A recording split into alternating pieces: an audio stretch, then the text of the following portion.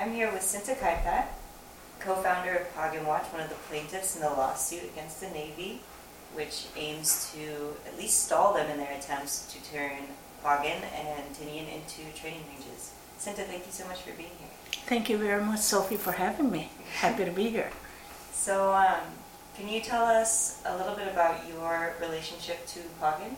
Sure. First of all, I was born on Agrigan, which is the island north of Pagan, and we lived there until I was about 4.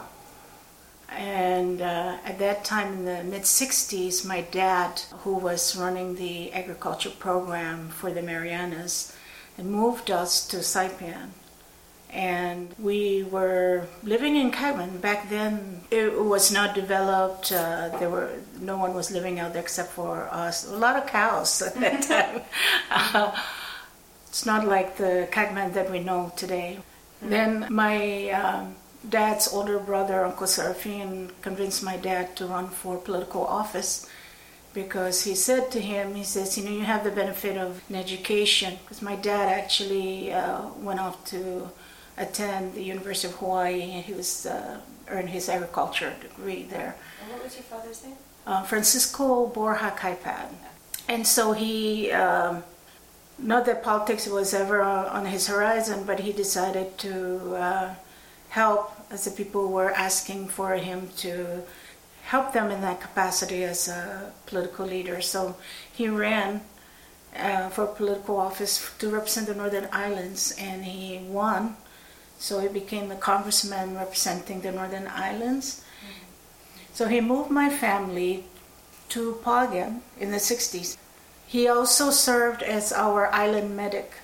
So he was also running it was just a small tin shack, actually, as the dispensary that I can recall. Can you tell me a little bit about what Pagan was like in the 60s? Very isolated. It was very much different from the hustle and bustle of the main island, which is Saipan. Back then, the people earned their living by farming and fishing, as well as there was a thriving copra industry. Copra is dried coconut meat. Back then, we were also fortunate because we had regular transportation back and forth to the Northern Islands, so we had these supply ships, the cargo ships that would bring cargoes up north and bring passengers back and forth. Because you were exporting copra, right? Yes, we were There's a reason exporting. to have Exactly. So we had that regular transportation, and people would sell the copra, and then they would buy things that we normally didn't have on the island because we didn't, it was just isolated, small island community. We didn't have stores or anything. No stores, no running water, no electricity. People use bull carts to transport and get around, or they just walked. But because of my dad's position, he was able to be given a couple jeeps. So that looks kind of funny on an island where everyone is going around on bull carts, and so we had the only jeep. But getting back to my dad's initial connection to Pagan, back in the 60s, as I said before he moved us up there, he was given some money. He was a project manager to try and fix up that dirt airstrip. So it was pretty much manual labor. He managed to recruit all the villagers, men, women, including my first grade Peace Corps teachers, Wayne and Carol Wardrop. And they all did their labor of love, no machinery or of anything, so it was very difficult work and hot. But they managed to patch up, they did their best and patched up that airstrip. So I believe it was like in 65 or so when the first inaugural flight went up to Pagan. And if I'm not mistaken, it's called the Spirit of Hope. And that's the airplane that went up there.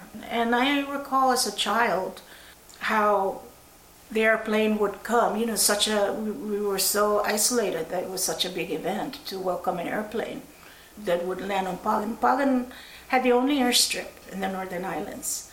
Pagan situated between Agrigan to the north and Alamagan to the south. And at the time that we were living there, those are the only other two islands that were populated in the 60s.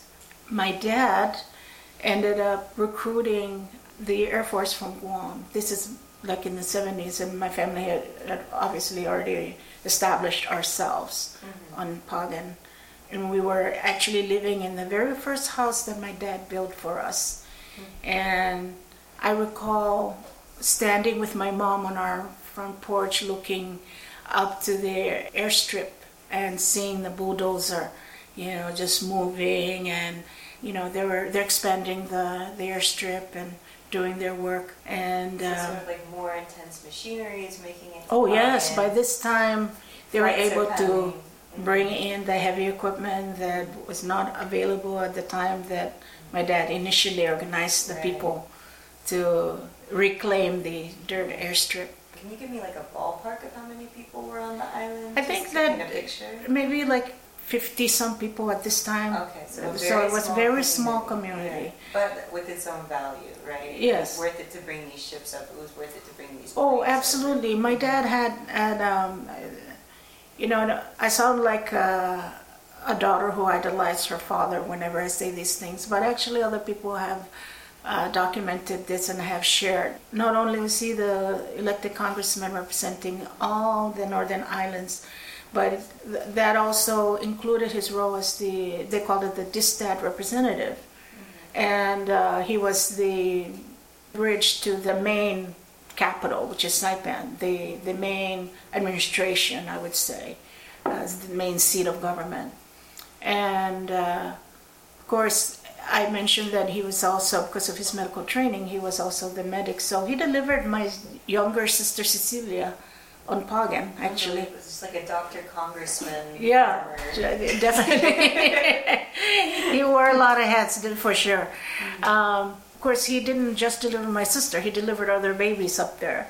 What happened was when he managed to bring up the Air Force, they call it the Air Force Prime Beef Team. I remember that, yes. I remember Prime Beef. Why Prime Beef? I was too young to even ask. But I remember part of what they did on Pagan, which is a very positive interaction with the military actually, was they not only built the airstrip, but they also built this concrete dispensary. We actually had electricity, and we had running water, flush toilet.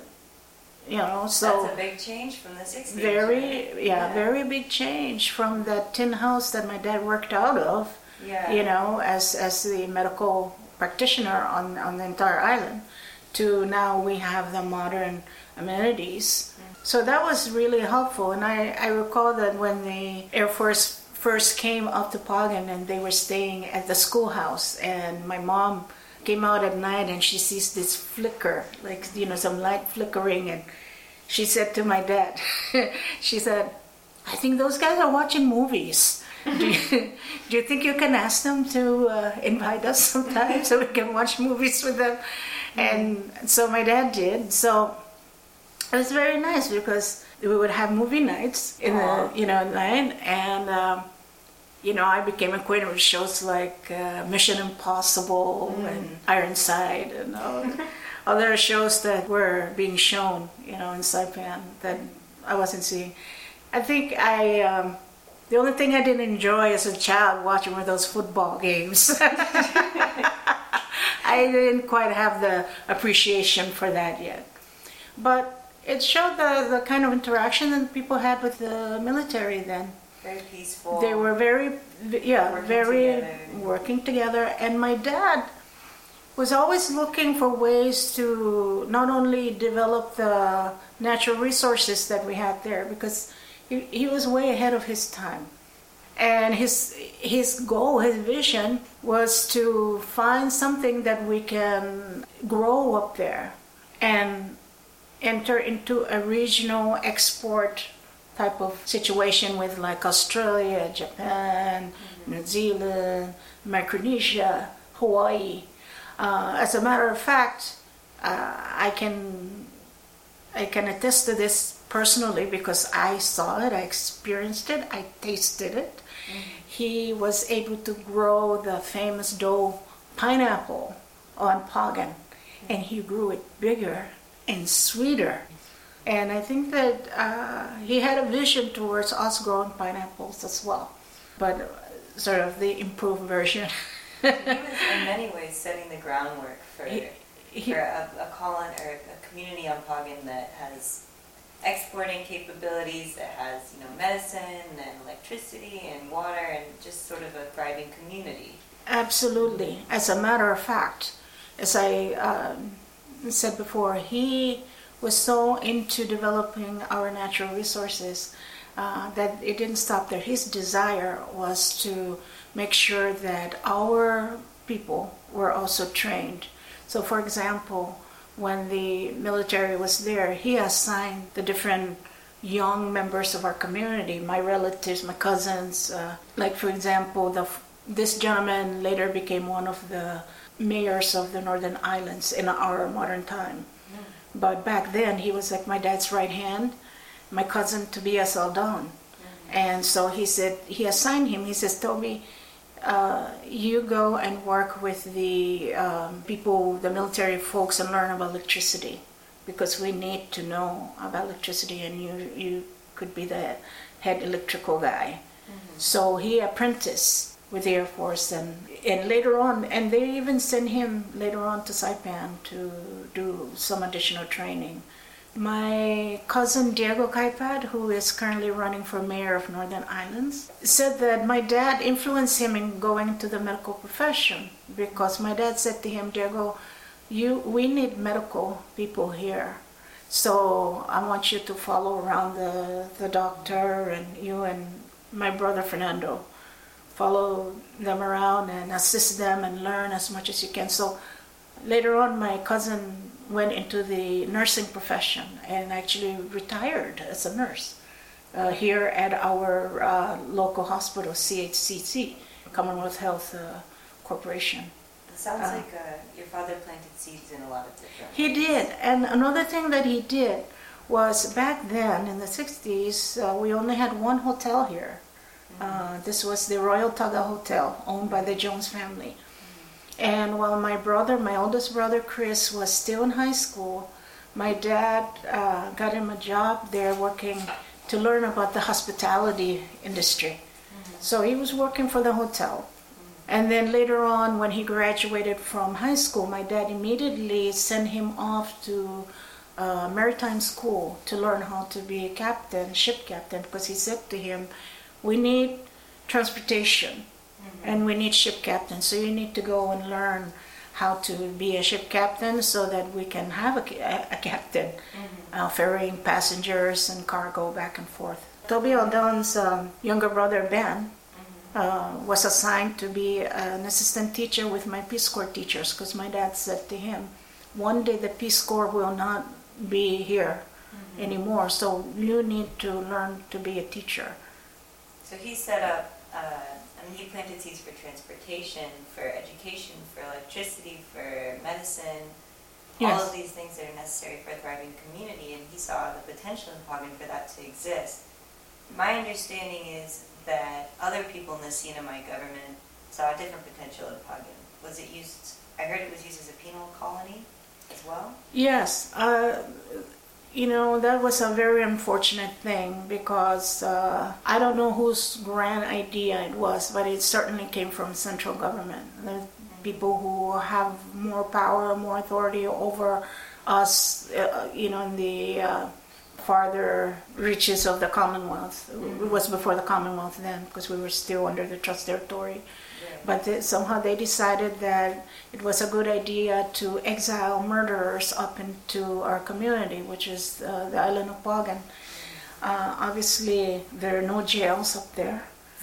So any kind of unrest or, people just living life. There's conflicts sometimes, right? Or even among families and stuff, but there was nothing serious. You didn't really need jail. You didn't need a jail up there. But somehow we ended up being the quote-unquote host of some murderers, a couple murderers that they sent 2 murderers up there? Yes, they did. That sounds they so did. bizarre. One person was from Rhoda. Okay. And the other was from Saipan. And they basically put my father in charge, obviously, because he wore many hats, and one of the hats he wore was he was also our main enforcement person on the island. But later on in the 70s, I recall that all of a sudden the population of the island had increased, but there was something different about these people. What happened was that one of the murderers that was exiled up there eventually turned around and murdered my father. And not only did he murder my father, and this happened on the eve of my dad trying to rescue a little girl who had fallen and injured herself on the island south of Pagan, called Alamagan. And he was very busy that afternoon. I remember going to the water with him because he was sending 2 of my relatives, actually the late mayor of Pagan, Toby O'Don, who eventually succeeded my dad, and my cousin Seraphine. He put them in the speedboat with a walkie-talkie and sent them to go and retrieve the girl from Alamagan. And that evening, he was busy talking to the military in Guam, trying to arrange for the rescue plane to be sent up to pick up this little girl. So one of the people living there, he was one of the sons of my dad's political rival, actually, was involved in a domestic dispute, ended up beating up his wife, threw her out of the house. She ended up seeking refuge at my house.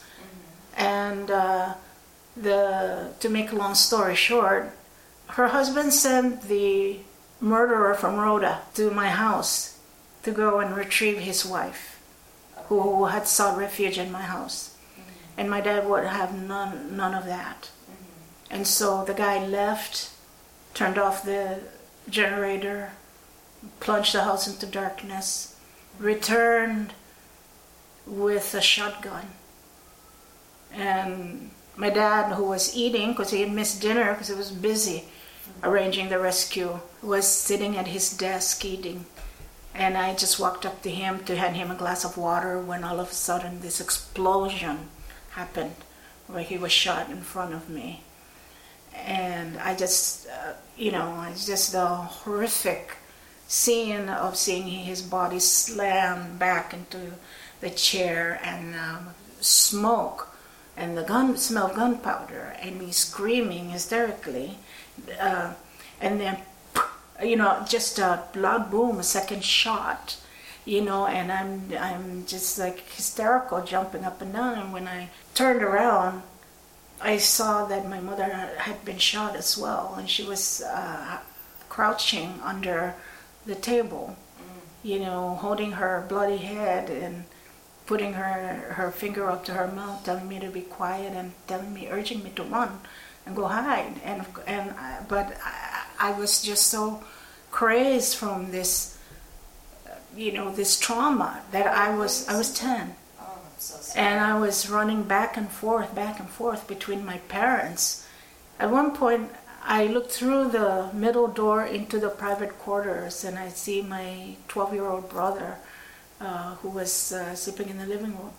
He was on his stomach, and I remember we made eye contact, and I went to scream, and I think because I was so frightened and so shocked, I couldn't utter any noise out of my mouth at that time. And then I heard my baby brother, who was 7 months old, crying in the bedroom, and my instinct immediately was, I have to go get him, I have to save him. And on my way into the bedroom, I hear that the guy had then, broken into the house. And so he shot through the window? He shot my parents through the window, okay. Yes.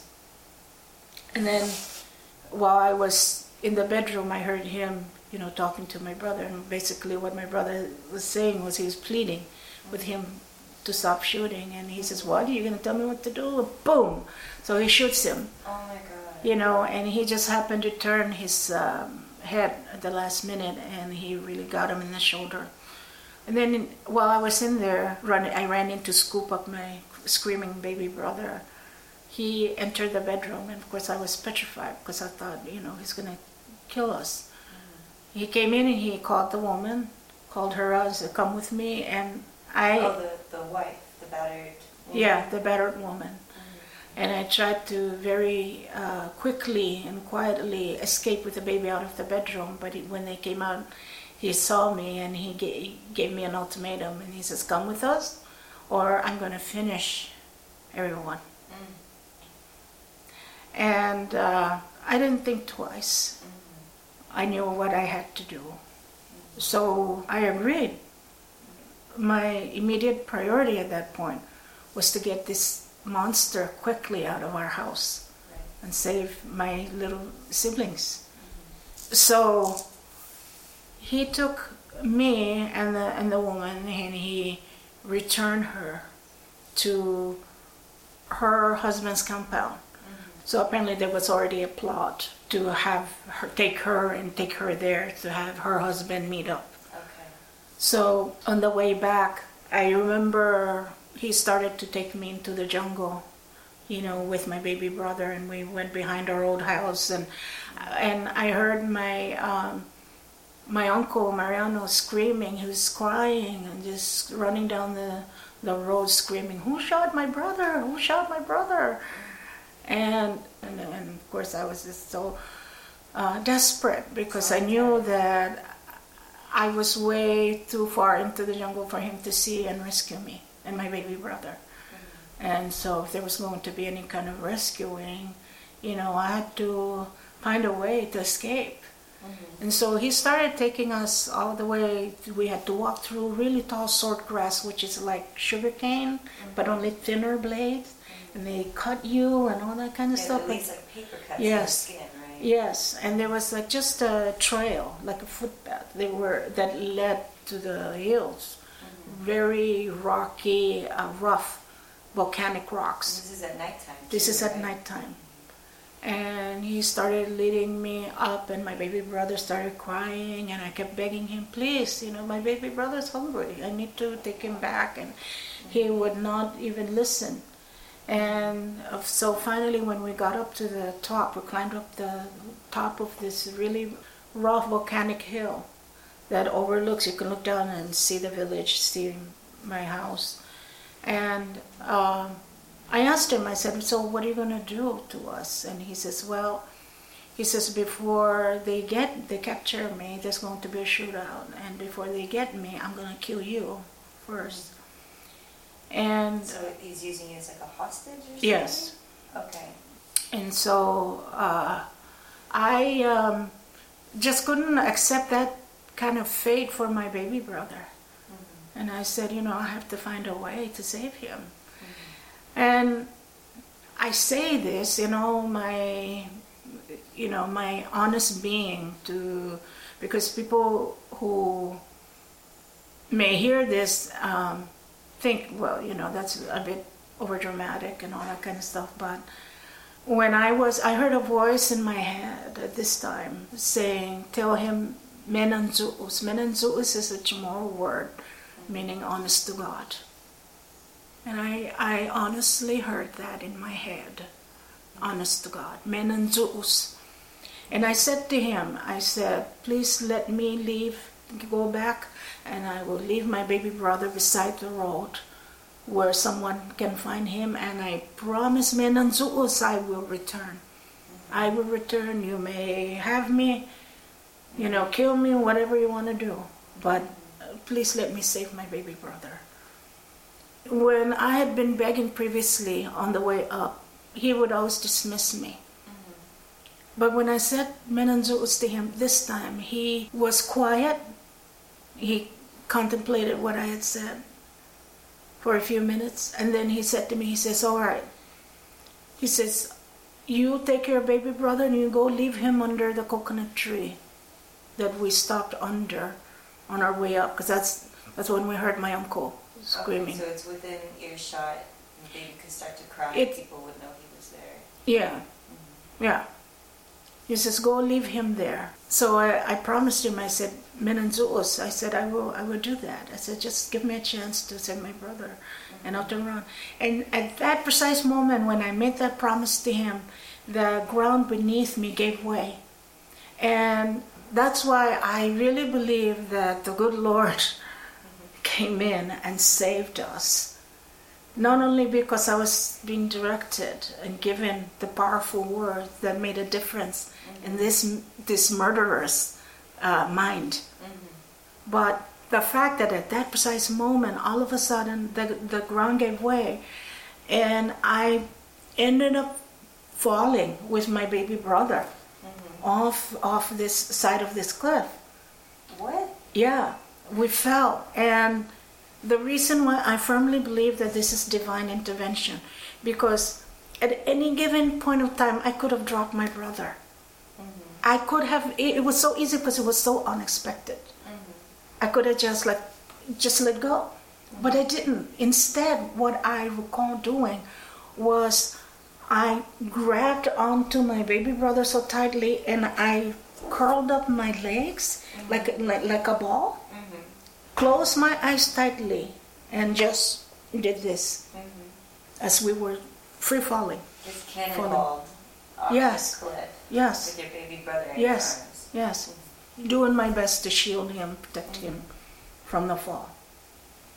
And then, it happened so fast. I mean, just like off the side of that cliff. And then I remember coming to, because I don't know how long I was lying there. And I just remember opening my eyes, and I looked up and my body felt numb. I just remember looking up at the full moon, and I was lying in this huge bomb crater. No. Yeah, I had fallen into this crater. And looking up and feeling scared, seeing the moonlight stream through the dark, tall trees, and just, feeling scared and all this kind of stuff. I mean, I've never been up there by myself, let alone, be up there at night. And With under those, under those circumstances. And so I was frantic, because I was I wanted to know what happened to my baby brother, because he was no longer in my arms. And I sat up, and he was lying by my feet. And I touched him, I checked him over. He was sleeping peacefully. Yeah. Unbelievable. Yeah, it was a miracle. And that was all these series of miracles that happened that night that really defined my relationship with God. Because, as a young child, to have that kind of experience, firsthand, tells me that someone was there with me. So when I got my baby brother up and saw that he was okay, because I started to feel the sting of all my scratches and whatnot. But thank God, I didn't break any bones or anything. And then I had to look at my next monumental challenge was to climb out of this crater, holding a 7-month-old baby. So meaning that I had to climb up using one hand. How deep would you say the crater was? I can't even tell you. Over your head though, it's like a 10. Oh, definitely. Okay. Definitely. I mean, I'm looking up out of. It was, up, and in addition to that, of course, I fell from the hill, the cliff. So one side is all sloped as well. Yeah. Where's the murderer? Is he looking for you? At that point, I didn't know. Okay. I didn't know. All I could think of was I have to get out of here. And I have to find a way to climb up, because I knew that the only way I can escape was to climb up out of that crater. And so it was very difficult, because I was holding the baby in my left hand, and it was just so, and I had to claw myself up and crawl, and to be honest with you, I look back to a 10-year-old trying to carry a 7-month-old baby out of a bomb crater, climbing up these rough terrain with sharp volcanic rocks that cut you. It was just, like I said, I know I did not do it myself. I had divine help. And so when I got up, finally reached the top, my next worry was, I'm so disoriented right now. My fear was that if I climbed back down, would I find the path that would lead me back to the village? Because remember, we had to walk through the tall swordgrass. There's only like one narrow, very narrow footpath. So I was worried about that. And so I said, well, I need to keep going, keep moving. And so when I climbed down to the bottom of the cliff, that hill, I was astounded to discover that I had climbed down, and the path that I was afraid of not finding was right there in front of me. So that's another miracle to me. So I'm holding the baby and I'm running as fast as I can because I'm already thinking, this guy is behind me. He's gonna like show up and just like shoot, kill me. So I'm running because one instruction that he said to me before I fell, he says, take your baby brother and you leave him under that tree. And he says, and come back. I'm going to be watching from up here. And if you don't turn around and come back, I'm going to shoot you. And as a 10-year-old child, I know nothing about guns or shotguns. So to me, the threat that was being made to me was very real. That if he said he would shoot me in the back if I don't turn around and return, the bullet, as far as I'm concerned, could reach from the top of that hill all the way into my body. I wouldn't know. I wouldn't know. I had no way of knowing. So I completely believed him when he told me that. If you don't turn around and come back, I'm going to shoot you. And so as I was running, and I got closer to that spot where the coconut tree is, or was, all of a sudden I got another message, like when you get there, don't stop. You had to take that risk. Yeah. And so when I got there, I must have stopped like just a fraction of a second. And I thought, no, I have to take this chance. And as soon as I crossed that line over where I was not supposed to go, I just remember running, screaming with my back arched, thinking the bullets are flying into my back anytime now. And I remember screaming, like calling out my mom's name. He's really going to kill us now. But I needed to be careful because people didn't know where this guy was. And they may panic and shoot me. And so with that kind of caution, I slowly made my way back. And when I entered the dispensary, of course I entered from the north part, which is the private part. It was pitch black. The only lights in the dispensary were coming from the dispensary part, which is where my parents were. That's, they had moved everyone into, and I was like pounding. This is like, one of those scary horror movies where the big bad monster is coming behind you and you're pounding on the door. Let me in, let me in. And nobody would open the door for me. Okay, so let me back up. So the guy had taken me and the woman and my baby brother away from the dispensary. In the meantime, what happened was my poor mother, who always had a challenge walking back then because she had a difficult gait. She fell down as a child, and so she ended up with one shorter leg. And she'd lost a lot of blood being shot in the head. And she said she had really prayed to God. She says, please, let one of us survive for our kids, pleading with God that if she couldn't make it, then at least let my dad live, for us. And I didn't know that she was even pregnant at the time with my youngest sister. Later on, when the authorities showed up at the dispensary, they could see her bloody handprints on the wall as she was trying to, make her way out of the dispensary. My 12-year-old brother was injured, and so she had no choice but to go for help herself. So she and my sister ended up walking. What? Yeah. She was able to walk? Yeah, she ended up, she had no choice. So she put her hand on my younger sister's head to guide her, and they walked to my uncle's house. And they showed up, and there was pandemonium. Everyone screaming to see how bloody she was. And I understand that, that's when my uncle ran out of the house, because my mom said to him, would somebody please go and see if my husband and child are still alive?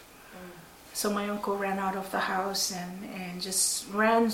From what I understood, he ran straight to the Peace Corps teachers I had, Cindy and John Burrell. They were my 3rd and 4th grade Peace Corps teachers.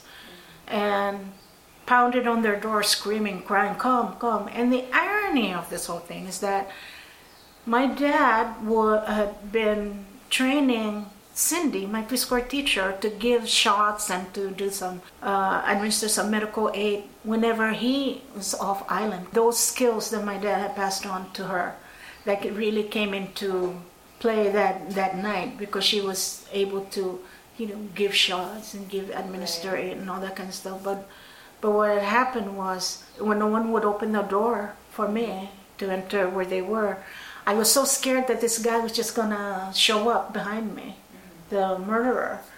I was just like freaking out. I ran back to hide in the bedroom. I went into shock, because I remember like feeling as if my body had been dipped into a giant tub of ice water, because I started shaking like you wouldn't believe,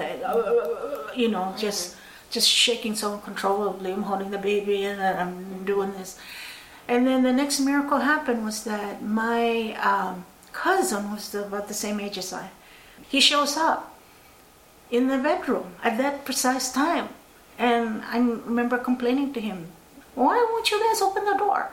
And he said, that's when he explained to me, he says, we couldn't open the door because no one knew where this guy was. And so we've locked the doors, we've kept everyone in one room, and devised a secret knock. And if you don't know the secret knock, we'll never open the door. So I thought that was pretty smart, although I didn't appreciate it at the time. But no, they had to figure something out. And they had to figure something out, right. I asked if my parents are dead, and he said no. I asked if my brother was dead, he said no. I was so relieved. I said, well, then take me to them. So we had to run back out to where I had entered. I'm scared out of my mind that we will run right into the murderer. This whole time we ran around the house. He tripped and fell on the porch, and I remember laughing and then stopping myself and saying, what's the matter with you? And what a time to be laughing at him, And then he got up and he did the secret knock, and the door opened, and I just remember like someone took the baby from me, and I can't even tell you who it was. I don't even remember, but I just remember like my vision, in my line of vision was my poor mom, and she was at that same table where she had been shot. Her head was completely bandaged. They pulled the table to the side. There were other relatives there. And then, I remember just like walking into the room, and it was just so surreal. And I looked to my right, and I see my 2 Peace Corps teachers, and one is on the radio talking to doctors, and the other is doing CPR on my dad, who was still in the chair. And I just remember, and then I hear my 12-year-old brother's cries. He's making that noise, and it's very hard for him to breathe. He's doing that. And I remember walking up to him, and I heard my teacher to me at the time, I was sensitive, because I felt like she was scolding him, because she was telling him, don't cry, stop crying. And, to me at the time, I was thinking, why are you doing that to him? Yeah. He can't help it, he's suffering. And then as I got closer to him, I realized why she had to try and get him to stop crying, because every time he did that, blood was spurting out of the holes in his shoulder. Oh my. The poor thing, he was like, they leaned him up against the wall, and and he was doing that. He was just so suffering so horribly. Because I tell you what, that scream, that blood-curdling scream that I heard when I ran into the bedroom to pick up the baby, and the scream I heard after my brother was shot, it haunts me. It haunts me to this day. I never wish to hear that again. So I looked over to my dad being worked on. So I walked over and I said to my teachers, I said, what can I do to help? And so they gave me a pencil and with a eraser, and they said, stick this in his mouth, and you have to hold his tongue out because we need to clean out the food that he had been eating, because he was eating his dinner when he was shot. So we cleaned out his mouth, and so CPR continued, and they were taking turns. One was exhausted, the other one would take over. They're communicating with the rescue plane, communicating with the doctors in Saipan, and I just remember it reached a point where I knew that the whole attempt to save my dad's life was futile. I looked at John's face, my preschool teacher's face was all bloody, with tears just streaming down his face. And I knew that it was hopeless. And so they decided that the best thing to do was to bring the mattress from the private quarters and put it into the room so that they can move his body there, so they can lie him down. And so they moved his body there, and my poor mom crawled over to him and sat cradling his head, asking for rags so she can put his head, because he was bleeding so profusely. And when those rags would be soaked with blood, she would ask for more. And then she got so dizzy at some point that she laid his head down on the mattress, and she, crawled back to where she had been sitting. So I went over and I knelt down next to him, and I was with him when he took his last breath. We were just waiting out the time for the rescue plane to show up the next morning. That was part 1 of my interview with Cinta Kaipat. In our next segment, she'll talk about how she came to take her father's place as an advocate for Pagan. You're listening to the Alternative Zero Project, which was edited by Jack Doyle and funded in part by the Institute for Journalism and Natural Resources and Marianas Variety. Want the latest news on the Alternative Zero Coalition? You can listen to more episodes on the Marianas Variety website or shoot us an email at alternativezeroproject@gmail.com. Thanks for listening.